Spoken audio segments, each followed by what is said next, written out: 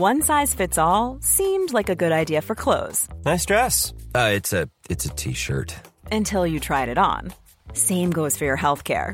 That's why United Healthcare offers a variety of flexible, budget-friendly coverage for medical, vision, dental, and more. So whether you're between jobs, coming off a parent's plan, or even missed open enrollment, you can find the plan that fits you best. Find out more about United Healthcare coverage at uh1.com. That's uh1.com. Hey, I'm Ryan Reynolds. At Mint Mobile, we like to do the opposite of what Big Wireless does. They charge you a lot, we charge you a little. So naturally, when they announced they'd be raising their prices due to inflation, we decided to deflate our prices due to not hating you. That's right. We're cutting the price of Mint Unlimited from $30 a month to just $15 a month. Give it a try at mintmobile.com/switch. $45 up front for 3 months plus taxes and fees. Promo rate for new customers for limited time. Unlimited more than 40 gigabytes per month. Slows full terms at mintmobile.com.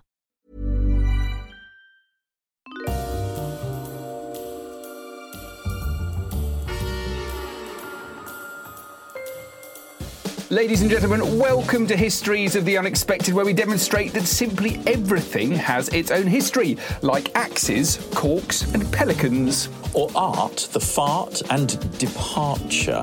It's all about the history of leaving. Similarly, start, which is about the history of starting, heart and the party. Have we done the party before? We've done the party. The history of leaving is really interesting. There are some really wonderful 18th century cartoons or images of the fond farewell, it's called. So obviously going back to sailor stuff, because that's all I know about. Often it was a mother or your sister or your partner standing on a shoreline waving with a handkerchief as you sail off and you're never seen again. But the way in which that departure is depicted is really, really interesting, and it changes over time. OK, let's note this down, the departure. But for the moment, we will be following the... Do you see the link there? We will be following the links in our minds as we come across them, explaining how those histories link together in unexpected ways. Who knew, for example, Sam, who knew that the history of fire is all about communication, heresy, warfare, and being eaten by the devil? I did not know that. You didn't know that? OK. Well, it is, apparently. The man sitting opposite me he's a big jumble of bones himself, and he's a big jumble of blood, and it all kind of comes out in sort of different shapes and things.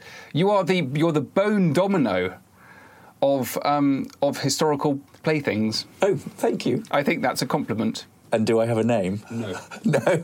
You are Professor Extraordinaire of Early Modern British History at Plymouth University. You are, over there, it is Professor James Daybell. Hello, everyone, and I'm going to give you an anecdote in a minute, but before that, I want to introduce the Charles Darwin of historical evolution, the famous historical adventurer, Dr. Sam Willis. Hello, Sam. Hello. We are going to be talking today about blood and bones, and I am reading Bill Bryson's new book about the body, which is just extraordinary. And he starts it off by asking a very simple question indeed, which I want to ask you now, Sam. How much do you think it costs to make a human being? A lot of money. Well, Bill Bryson was told by his biology teacher that it was about $5. And so he thought, it can't be $5. So he went about trying to work it out. And apparently this had already been done before. And there was some festival that Benedict Cumberbatch was opening. And they decided as part of this science festival, they would guess how much it would cost to make an average person the size of Benedict Cumberbatch. And the way you do it is you work out precisely what we are made of. What's our body consist of? And our bodies consist of all kinds of chemical elements. And so if you can work out the weight of those, you can then put a value on them. And apparently we have about £40,000 worth of carbon in us, because we're quite expensive. Lots of water in us, and water's relatively cheap. But it's about 90-odd £1,000 worth of chemical elements and bits and pieces like that. And then the estimate is, it's about another 100-and-something thousand for the sort of man-hours to sort of put it together. And so your average human being of a Benedict Cumberbatch size is about £200,000. Is he an unusually small man? I think he's supposed to be a sort of. Huge. I think he's supposed to be an average man. Oh, okay, right. Yes, I don't know. I've not met him. We did stay in a house in Italy, very near where he had stayed the week before. So I feel I have been in the footsteps of Benedict Cumberbatch. The expensive footsteps. Expensive footsteps. We're doing Blood and Bones because it's Halloween, or it's very close to Halloween, isn't it? It is close to Halloween. And we were inspired by all the goo and the gore and everything we saw. And also, we're going to have this later, a little interview we did with some lovely peeps. The brilliant Forum Field Living History Group, Kyle, Paul and Rory. So a huge shout-out to you guys. Can I just give them a quick plug? Yes. As well, because they are putting together a new stage show. And they've been in touch talking to me about it and asking advice and things. So look out for them. They're going to be doing things around the country next year. So we do a little interview with them, which is going to come later, but we're going to talk a little bit about Blood and Bones. Yes. Did you enjoy Halloween and the goriness of it? Oh, I love Halloween.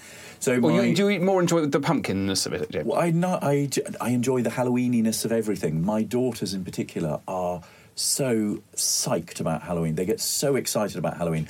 Halloween in our house has been planned within an inch of its life about 2 months ahead of time. We, in fact, had a sleepover. 2 7-year-old girls, 2 9-year-old girls, fully dressed up in costume, makeup, and we went trick-or-treating. They carved pumpkins. But, and I didn't tell you this, I was going to tell you this in the journey to Winchester today, but my 7-year-old absolutely hoodwinked me this Halloween. So it had got quite late. They'd been eating lots of sugar and they went to bed. And my 7-year-old was having her sleepover friend in sleeping with her. And then the other 2 were staying up a little bit later. And then there was suddenly like, oh, no, what's wrong? Oh, no, get Daddy! And I came downstairs to find my 7-year-old on the floor with blood all over her wrists and literally a 10-inch carving knife by the side of her. And I just yelled, Julia! Julia! And apparently the other 7-year-old girl was like shaking because I was so...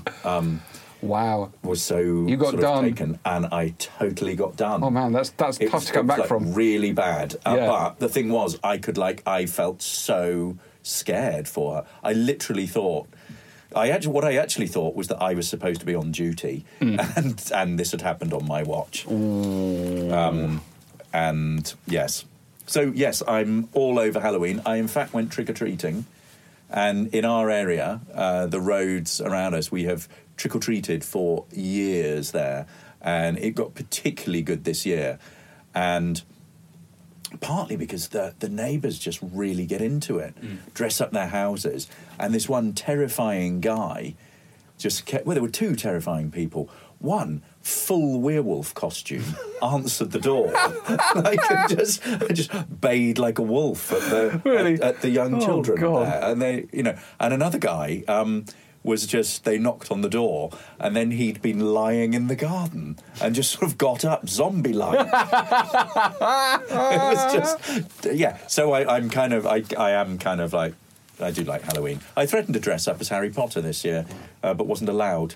So anyway, Blood and Bones. We decided we were going to. There are so very many ways that we can think about Blood and Bones. Well, and we've done it in the past, haven't we? We've done a podcast on blood where we looked at all sorts of things. I remember talking about bloodline. I remember talking about menstruation. I remember talking about vein maps. Oh, they're amazing things. So you take the veins out of someone. Yeah, that's it. Hunterian Museum. Yes. Yeah, so it's like an arterial map, and you literally take the arteries out of someone, and then you Pritt stick them somehow onto a piece of plywood and have them up in your room. So you have like a vein map of a person. Oh, I want one of those. Someone you hate. Oh, we've written... I've got quite a few candidates for that. We also wrote a chapter on blood in our book on World War II, where we talked about blood from the perspective of recruitment and a sort of way of demonising Jews because, of course, it's all about kosher meat and draining the blood out of meat and before you eat it. And then also the history of the Red Cross. Yes, and so the people actually giving blood, recruiting people to give blood to help with the soldiers fighting on the front, and also those wonderful political speeches. Yes, where blood is used as a metaphor. Yeah. For courage. And so where are you going with blood? I was thinking about a couple of things, and I just had a brainstorm, so I'm going to change my plan and pivot. Oh, good. I've got this, which is wonderful. Oh, what's that? Oh, that looks stony. This was given to me by the magnificent James Dilley. If you want to know what James Dilley does, then have a look at ancientcraft.co.uk. I met him when I was making my BBC series on the history of weapons, and he helped me make a stone axe. This is not it. I made a very, very rough one. Do you remember we actually use it on the shelves, the unexpected shelves for our live tour? Oh, was that the one you made? Yeah, I actually made that out of a piece of flint. I sat down and I used another piece of flint, a harder piece, to knock that piece into shape, and that became an axe which you would then attach to a piece of wood, and then you chop down trees with it. But James said to me just as we left, he said, what you really want, you can take that home and you can put it on your shelves, but what you really want is a polished axe head. Made out of a particularly beautiful green type of stone. And I said, James, I would really like a polished axe head made out of a particular type of green stone. And it took a while. I transferred him the money there and then. I was so excited about it. And then maybe a few months later, this magnificent thing turned up. And it's on my desk. I absolutely adore it. Now, the thing about this is that it's completely smooth. Isn't it? It's an axe. It's in the same prehistoric axe head shape. It's completely smooth. Hasn't got those very distinctive kind of scoops that you get when you're working flint. Like flint axe, so this one, you make the rough shape using flint, but then it's called polishing it. You polish it, so you use different types of stone to take off smaller and smaller flakes until you can actually make it utterly smooth. And one of the tools that you use in the process of that is bone. Ooh. So I just wanted to start off by pointing out that bone is a not just a very important tool, but a really, really subtle one. A really, really subtle one in the prehistoric period. So you end up with these stone things that actually been made by bones. And then I've just realised we've got our antlery friend up there. We're in my shed, and my shed's full of all sorts of knickknacks that I've acquired. There's an actual arrow. There's an actual... I've not noticed that before. There's an arrow from an English longbow. It's amazing. I'm so used to being in Sam's shed that I don't see all the curiosities here. But there is also a toucan lamp. That's really cool. Not made out of a toucan, but a velvet toucan. This is a bit Halloween-y because I was once digging around in the attic of a house in Cornwall, which had been recently abandoned by a family. Someone had died, and the house was just as if someone had just walked out. So it was. Here's a cool fact. A crocodile can't stick out its tongue. Another cool fact, you can get short-term health insurance for a month or just under a year in some states. United Healthcare short-term insurance plans are designed for people who are between jobs, coming off their parents' plan, or turning a side hustle into a full-time gig. Underwritten by Golden Rule Insurance Company, they offer flexible, budget-friendly coverage with access to a nationwide network of doctors and hospitals. Get more cool facts about United Healthcare short-term plans at uh1.com. Ryan Reynolds here from Mint Mobile. With the price of just about everything going up during inflation, we thought we'd bring our prices down. So to help us, we brought in a reverse auctioneer, which is apparently a thing.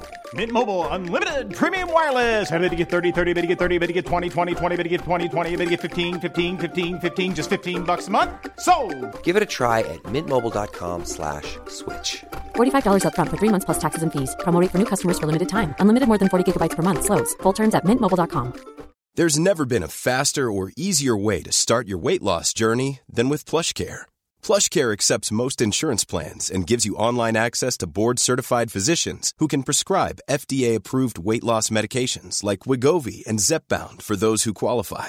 Take charge of your health and speak with a board-certified physician about a weight loss plan that's right for you. Get started today at plushcare.com/weight loss. That's plushcare.com/weight loss. plushcare.com/weight loss.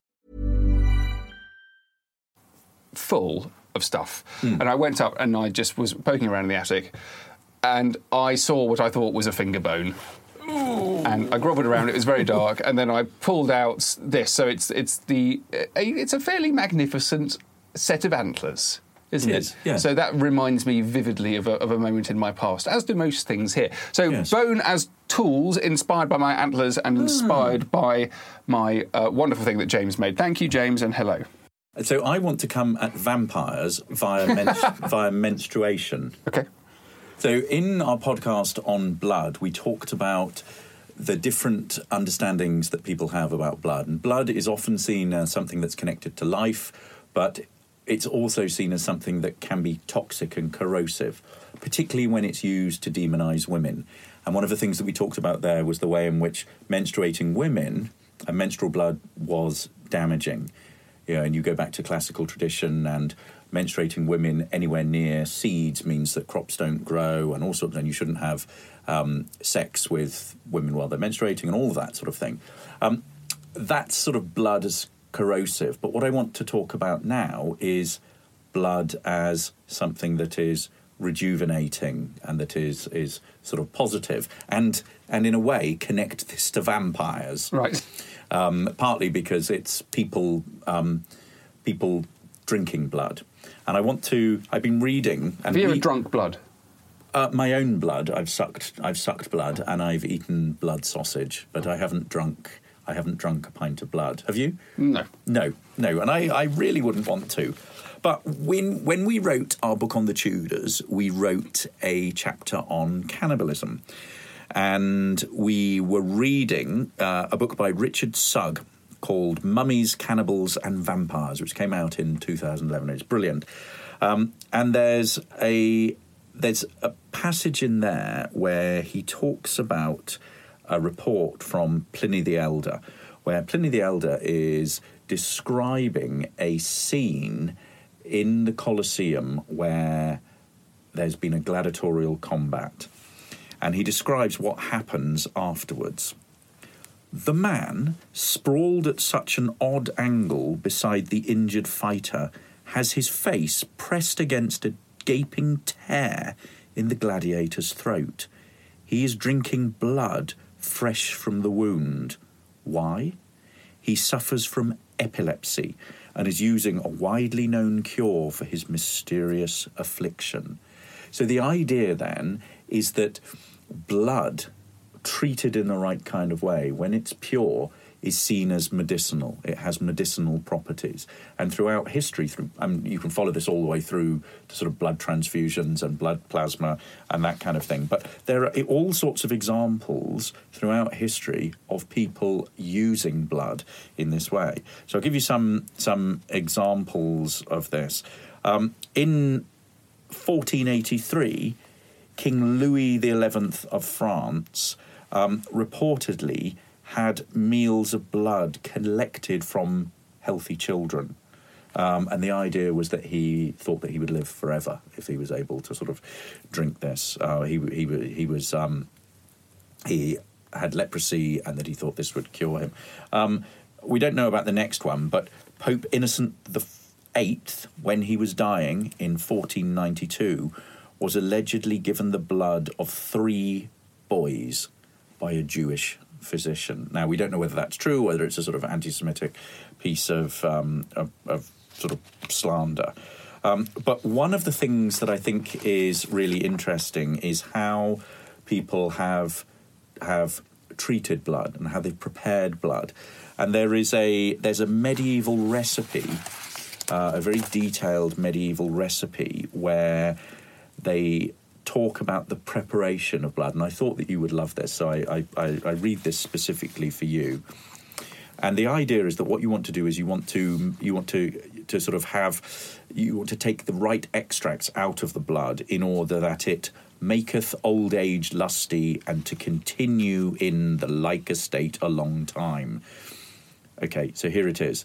Take human blood, put it in a glass phial, and keep it covered in dung for 40 days.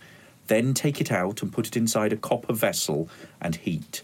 Let it cool for a day and night.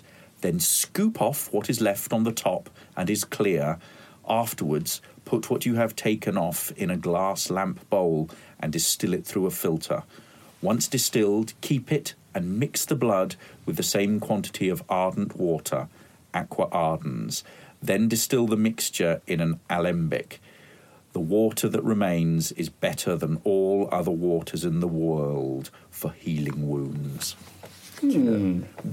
Savlon for me, please. Instead. Yes. TCB. Yes, exactly. Anyway, there's a little sort of snapshot of sort of medicinal blood via vampires. I love it, and it does make me think that in the past, back in the day, says the professional historian. Yes. The more creative you are in inventing something or getting something out of something else, the more likely you are to be able to make money. You need to do something very strange like that and then say, well, this is obviously going to have some pretty unique properties. Yes. And therefore it is going to have a particular value. Yes, so sort of Emperor's New Clothes, kind of snake oil type Exactly. stuff. Much like the bone powder removed from the heads of the martyrs of Otranto. Is that a nice cue? Yes. My God, we're on fire today. Brilliant. Tell me about that. Well, so it's the summer of 1480, James. Yeah, no, I'm pulling myself together now. It's very hot. You're in Italy. And you are being attacked by a massive force of Turks. Yes, I can imagine it. You're in Otranto. Yep. And you've been doing very well. Unfortunately... Have I had a good dinner? No, you're terrified. Okay. You're absolutely bricking it for very, very good reasons. Finally, the Turks break through the defences in the citadel. Primarily, this is why you're so frightened. And the Turks are fighting their way through the town, so you can hear them coming. So what you do is you take a bit of shelter in the cathedral, upon which the Turks arrive. They found Archbishop Stefano Pendinelli, fully vested and crucifix in hand. So he's standing there waiting for them. Then the Archbishop was beheaded before the altar. His companions were sawn in half, and their accompanying priests were all murdered. After desecrating the cathedral, the Turks gathered the women and children to be sold into slavery. Men over 15 years old, small children and infants were slain. This massacre became known, very, very widely known. Not long afterwards, the bodies were discovered and their bodies were kept safe. Despite their victory at Otranto, the Turks never invaded southern Italy, and as time passed, this was looked back on as the key moment in the defence of Italy. Even though they lost this battle and Otranto was sacked, the key moment in the turning back, and that these 830 people were executed because they refused to convert to Islam. So it was used as a story to talk about the strength of Christian faith against overwhelming odds. Recently, one of the skulls of the martyrs of Otranto, so the bodies are all still in Otranto Cathedral. Yep. One of the skulls was discovered, was investigated by researchers, and they found out that it's got a very large number of holes in it. In fact, there are 16 perfectly round holes in the top of the cranium. Some of those holes have punctured all the way through, but not all of them have. And researchers have been studying it, and what they think is going on here is that they are harvesting the bone powder from the cranium of one of the martyrs of Otranto, because of the story that's associated with it. There is a very long and established history of humans consuming human bone powder. Yeah. Particularly, there's some stuff in Bulgaria at the moment. They've been doing some investigations into some Neolithic settlements. They've discovered a sort of beige powder around some of the pottery, and they believe that to be human bone powder. But here we've got an example, and this is a unique example of bone powder being taken from the bones of people that got a story attached to them, that have got a history attached to them, because they believe that powder as a medicinal ingredient will be so much more potent. Goodness me. Interesting, and that made me think about mass graves. Yes. I've talked a little bit before about the mass grave I excavated, or with a team on my own, with a team of international archaeologists on the beach in Antigua.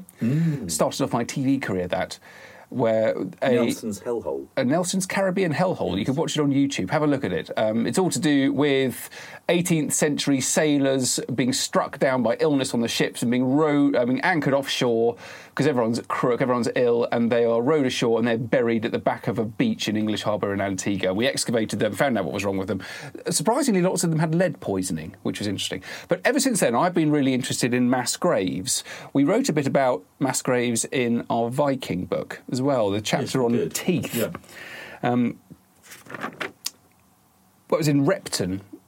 Indoors the Ridgeway Hill one. There are two really important Viking mass graves in the UK. I love the fact because I think if you say to people, oh, you know, we're going to be doing some work on mass graves, where would you expect mass graves to be? And you might expect them to be in Central Europe. You might expect them to be associated with antiquity. You might expect them to be associated with the First War, the Second World War. There are some really fascinating mass graves in the UK. Two of them are Viking. One of them, the Ridgeway Hill burial pit. We've got 54 skeletons buried around 970 to 1025. So that's a good 100 and something years after the Vikings have actually arrived. It's believed to be associated with warfare between the established Anglo-Saxons and the Vikings, who were also established by then, but it's wars over existing controlled territory. What's interesting about those burials is that there are 54 skeletons, and then piled very neatly across the other side of the pit are their 51 heads. 3 heads are missing, but they've all been decapitated. Then there's another one in Repton in Derbyshire, 264 bodies. This is a much older Viking burial, and 80% of them are men. This is really believed to be associated with an army. There's always been some debate over what period these skeletons came from, and that's because the bones were giving some slightly conflicting evidence to the osteoarchaeologists. But it's all recently been solved, it's been put to bed. It's certain that these bodies are linked with the Vikings overwintering in Repton in the 9th century. But the mystery came about because a lot of them had been eating fish. And when you eat fish, you consume carbon, which is much, much older than it would be if you ate terrestrial animals. And so a lot of these guys had lived off a diet of fish, and that had created some slightly skew-if results for the tests on the bones, which suggested that some of them may have been as much as a century or a century and a half older, whereas in fact it wasn't. They were all 9th century, but they'd been eating fish. It's not just Vikings where we have mass graves in the UK. It's a really lovely one. Recently, I found it on a blog on the University of Durham's page, really interesting, about the remains of Scottish soldiers taken prisoner after the 1650 Battle of Dunbar, which I knew nothing about at all. So I've really enjoyed reading this. You can follow this up on the University of Durham's website, and I'd absolutely urge you to do it. And it's thought that around 1,700 Scottish soldiers died of malnutrition, disease and cold after being marched over 100 miles from the southeast of Scotland to Durham in northeast England, where they were imprisoned in Durham Cathedral and Castle. By then it had been disused for several years. So, yeah, there are mass graves of children, all sorts of things around the UK, and I'd urge you all to just take a bit of time and do some of your own reading about mass graves in the UK. There's that other one that we came across for the Vikings book, the Ridgeway Hill mass grave near Weymouth, which was discovered in 2009 by a group of Oxford archaeologists. And what's extraordinary about that is that they were all decapitated. And if you look at the evidence, there are marks of violence on the torso, especially around the neck and shoulders, which suggests that this was some sort of very bloodthirsty sort of battle here. And radiocarbon dating for that dates it to the sort of end of the Viking period in the UK, so towards the end, 970 to about 1025. And what's interesting there is what they've done with the teeth, and we talk about this in our chapter on teeth. And teeth, the different markings that you have on teeth allow you to look at ethnicity. And so they were able to show the identities of these men were not from Britain, but were from Norway, Sweden, Iceland, the Baltic states, and Russia. which I think is fascinating. Absolutely, yes. yeah. I wanted to go a completely different way and back from bone back to blood. We talked about bloodthirstiness, and I was doing a little reading and a little sort of pootling around in my mind as I do, sort of thinking with these things, what do we want to do? What kinds of subjects could we come up with? And I thought blood sports. So these are sports that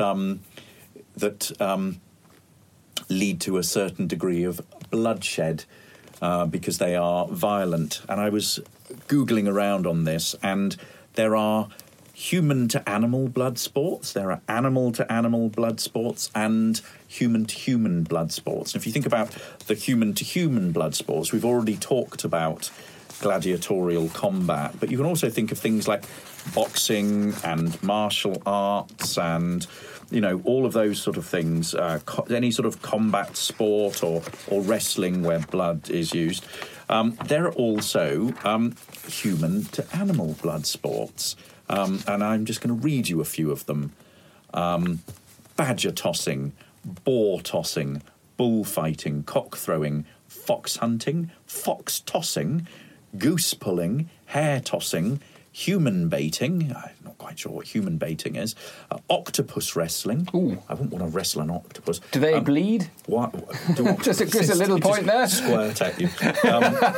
Wildcat tossing. That's not wolf hunting. These are not things that I'd necessarily want to engage in myself. And then we have a whole load of animal upon animal. So those ones were basically where humans bait animals and do sort of silly things with them.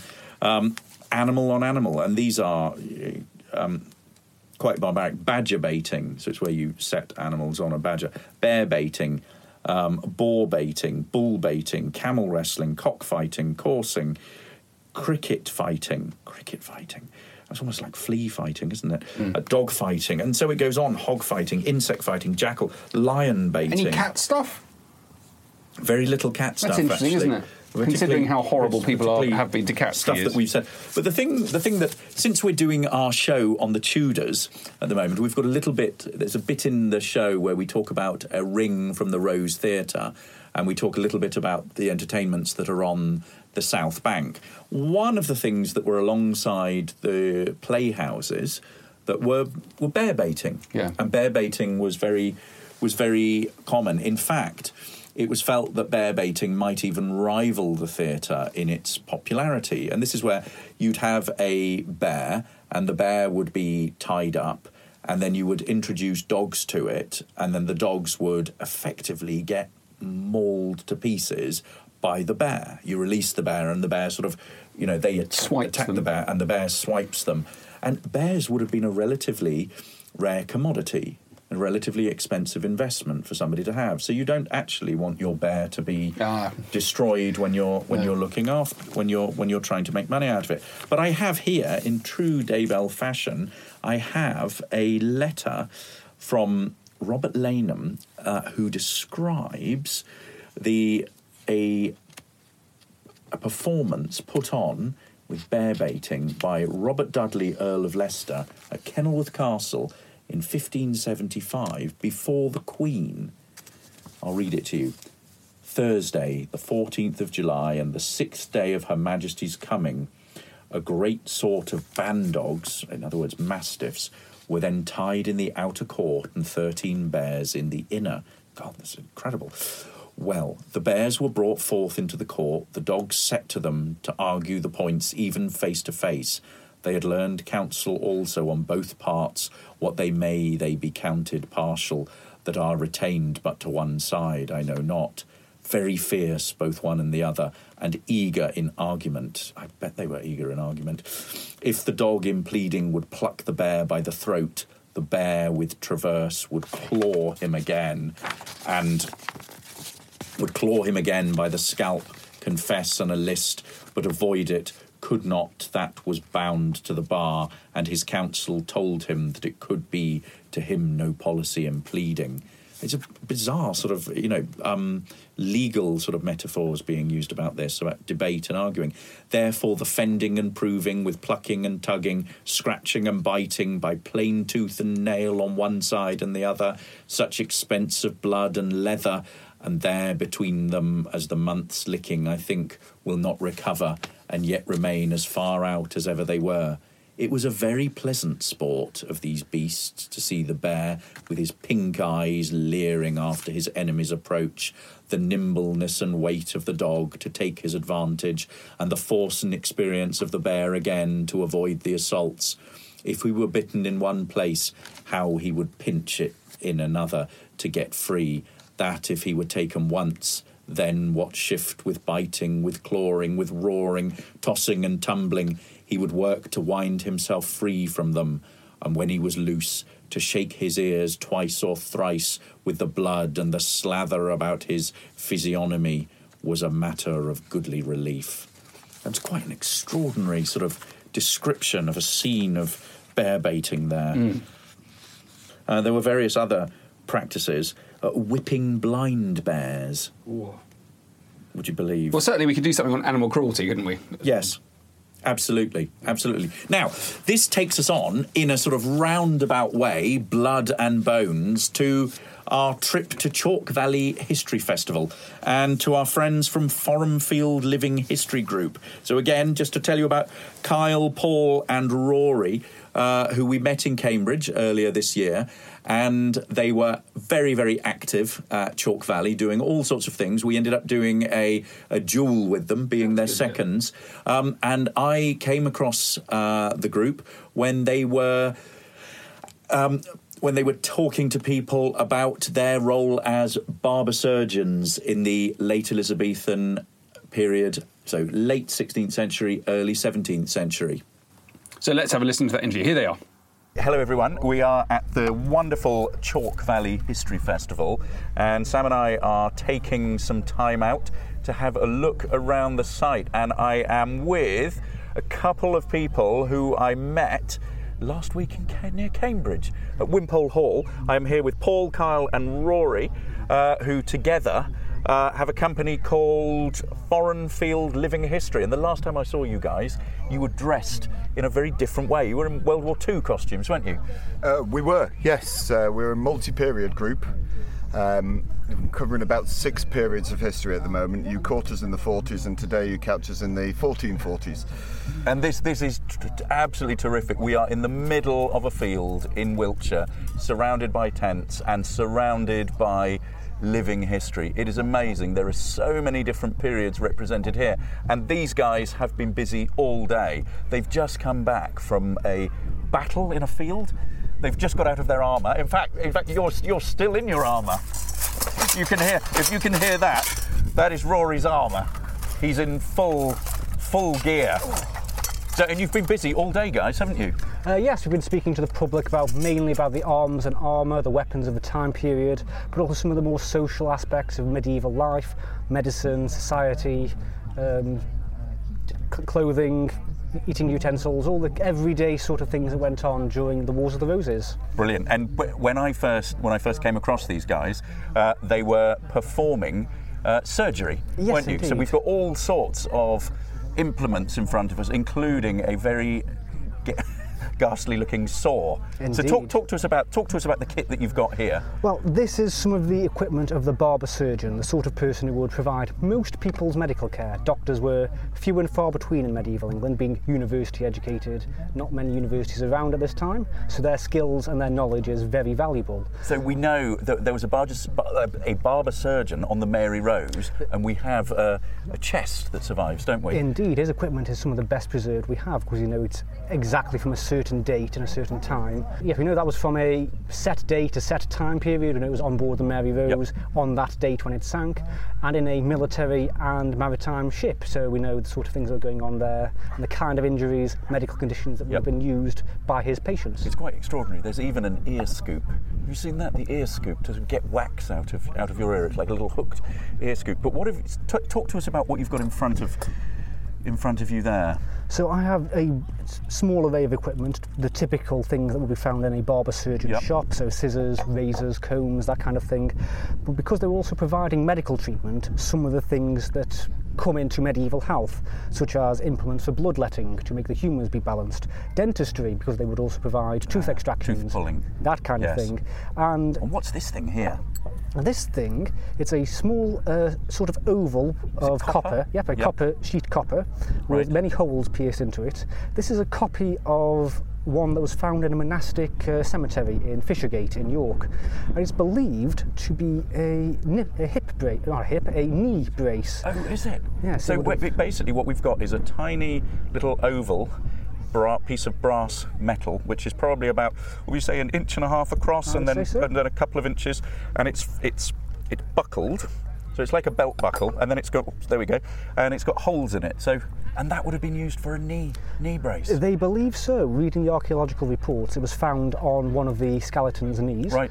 And when they examined the skeleton further, they found it had a very badly dislocated knee during his lifetime. His leg had buckled, slipped at some point, quite a nasty injury. Yep. And this was sitting on top of the kneecap, likely to act as a brace, possibly also stuffed with herbs, maybe to stop it being inflamed, stop the swelling, and just give him a little bit better quality of life.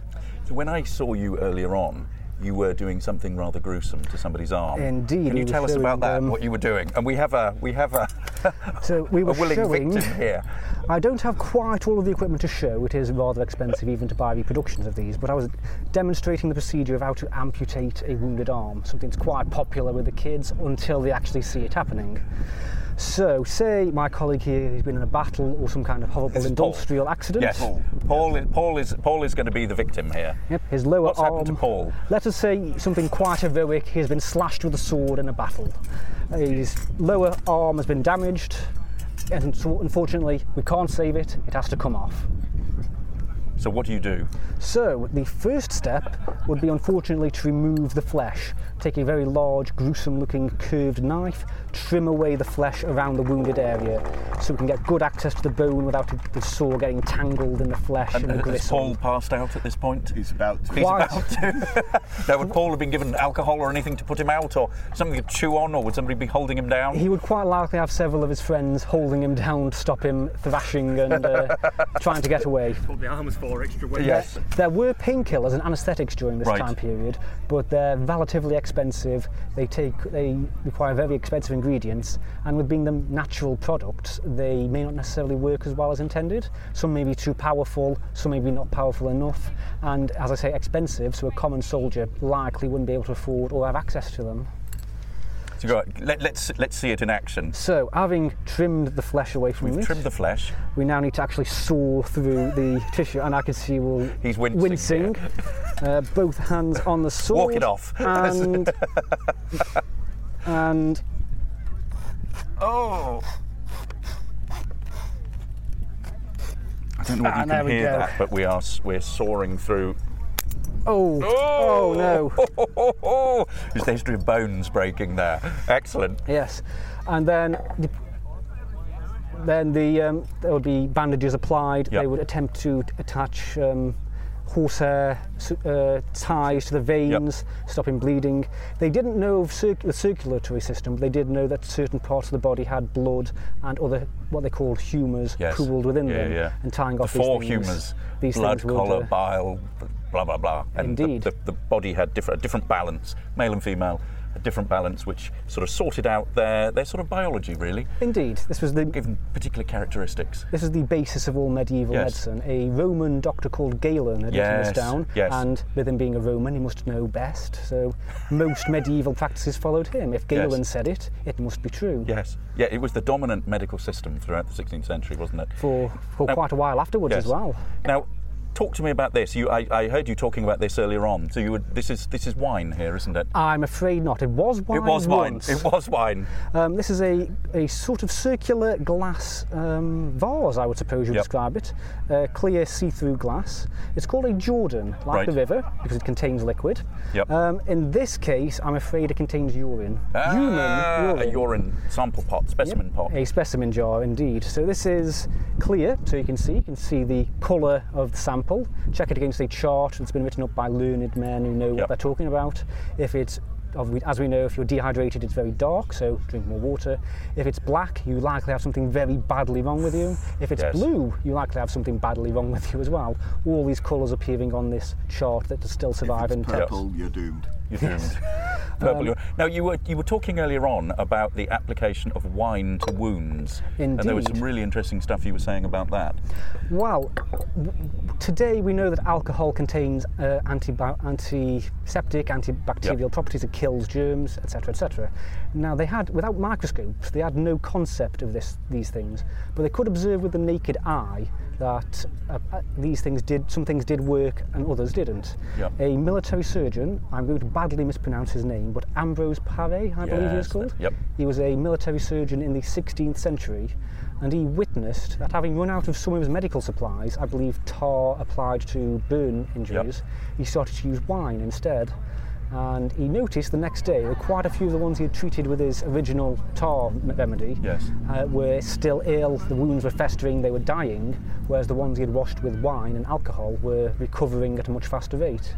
And this is the start of experimental medicine to see what works, start of clinical trials, if you will. Excellent. And so he applied wine to people's... Yes, alcohol and wine to see what would make sure. Now, I want to talk to you a little bit about living history, because I think one of the things that is so brilliant about this part of the festival is the variety. And I think living history engages people with the past in a way that you don't get from simply reading a book or listening to somebody talk. You know, you're here, you're in perfect costume, you've got implements around you, and people can come up and engage with you. And you have what impresses me is you have such knowledge of the past as well. Oh, thank you, you're very kind. The way we see it and the way we kind of operate is that it's much better to see a thing and to feel it, and in some cases if you can taste it, to really get an understanding of what it's like. Now, dressing up and doing this kind of thing, it does give you a flavour, but only a flavour of the past. But that's still much more alive and exciting than reading it in a book. No matter how well written or how deeply researched, it's still just words on a page, where seeing it with your own eyes and it happening directly in front of you really does bring it alive and start to make a little bit more sense of why people did what they did, why life in these periods was like it was. So tell me a little bit about your practice. So how do you do the research? How do you research the costumes? How do you've got very detailed knowledge about medical history from the War of the Roses onwards. How do you find out about all that? Mostly from reading books and attending talks and lectures such as these. Thanks to the internet, a lot of original documents are now made available without having to, say, go to some far exotic library like we have to do 50 or 100 years ago. There's quite a lot of books on archive.org, for instance, or Google Books. Yes. Archive.org is brilliant. Exactly. All of these medical texts that would be prohibitively expensive even as a replica are massively available to everyone who just does a Google search for them. And I owe you a PDF of an article on white gloves, don't I? You do indeed, yes. I've been on tour for the last week, and I haven't been home. Thankfully, as well, with the British Library making a lot of their documents available online, you can read it in its original format with illustrations and text, and see it firsthand, even though it's been locked in a library for hundreds of years without anyone seeing it. If you can get into the British Library, you can see the original books. Also, if you have access to a university library, there's early English books online, and you're able to look at a facsimile of the original. Well, guys, thanks so much for chatting to us, and I hope you have a good rest of the festival. You too. You too. Thank you very much. Thank you so much. Okay, thank you. Bye. James, that all brings the glory of Chalk Valley History Festival back to me. Absolutely. We must go again this year. Yeah, you just meet such wonderful people just like that.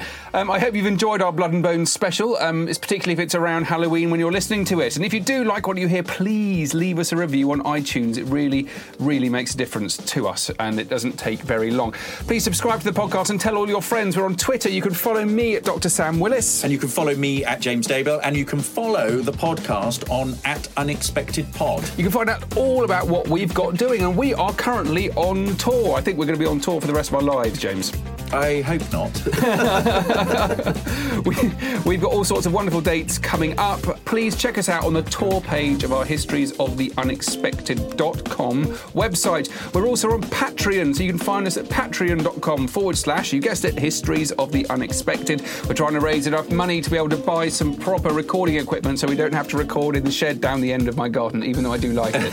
It's lovely. And with Christmas coming up, we've just had a new series of books published on the Romans, on the Tudors, on World War II, on Vikings, as well as our big book, Histories of the Unexpected. And if you go to our website, we are selling signed copies of these, should you so wish to send them to Father Christmas or place them in somebody's stocking or give them to the postman for being such a good post person throughout the year, or a teacher, or I mean, everyone should. Everyone would like one, or two, or three, or four, or five.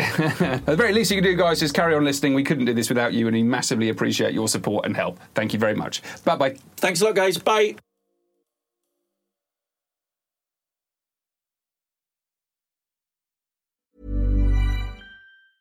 Hey, it's Danny Pellegrino from Everything Iconic. Ready to upgrade your style game without blowing your budget? Check out Quince. They've got all the good stuff, shirts and polos, activewear, and fine leather goods, all at 50 to 80% less than other high-end brands. And the best part?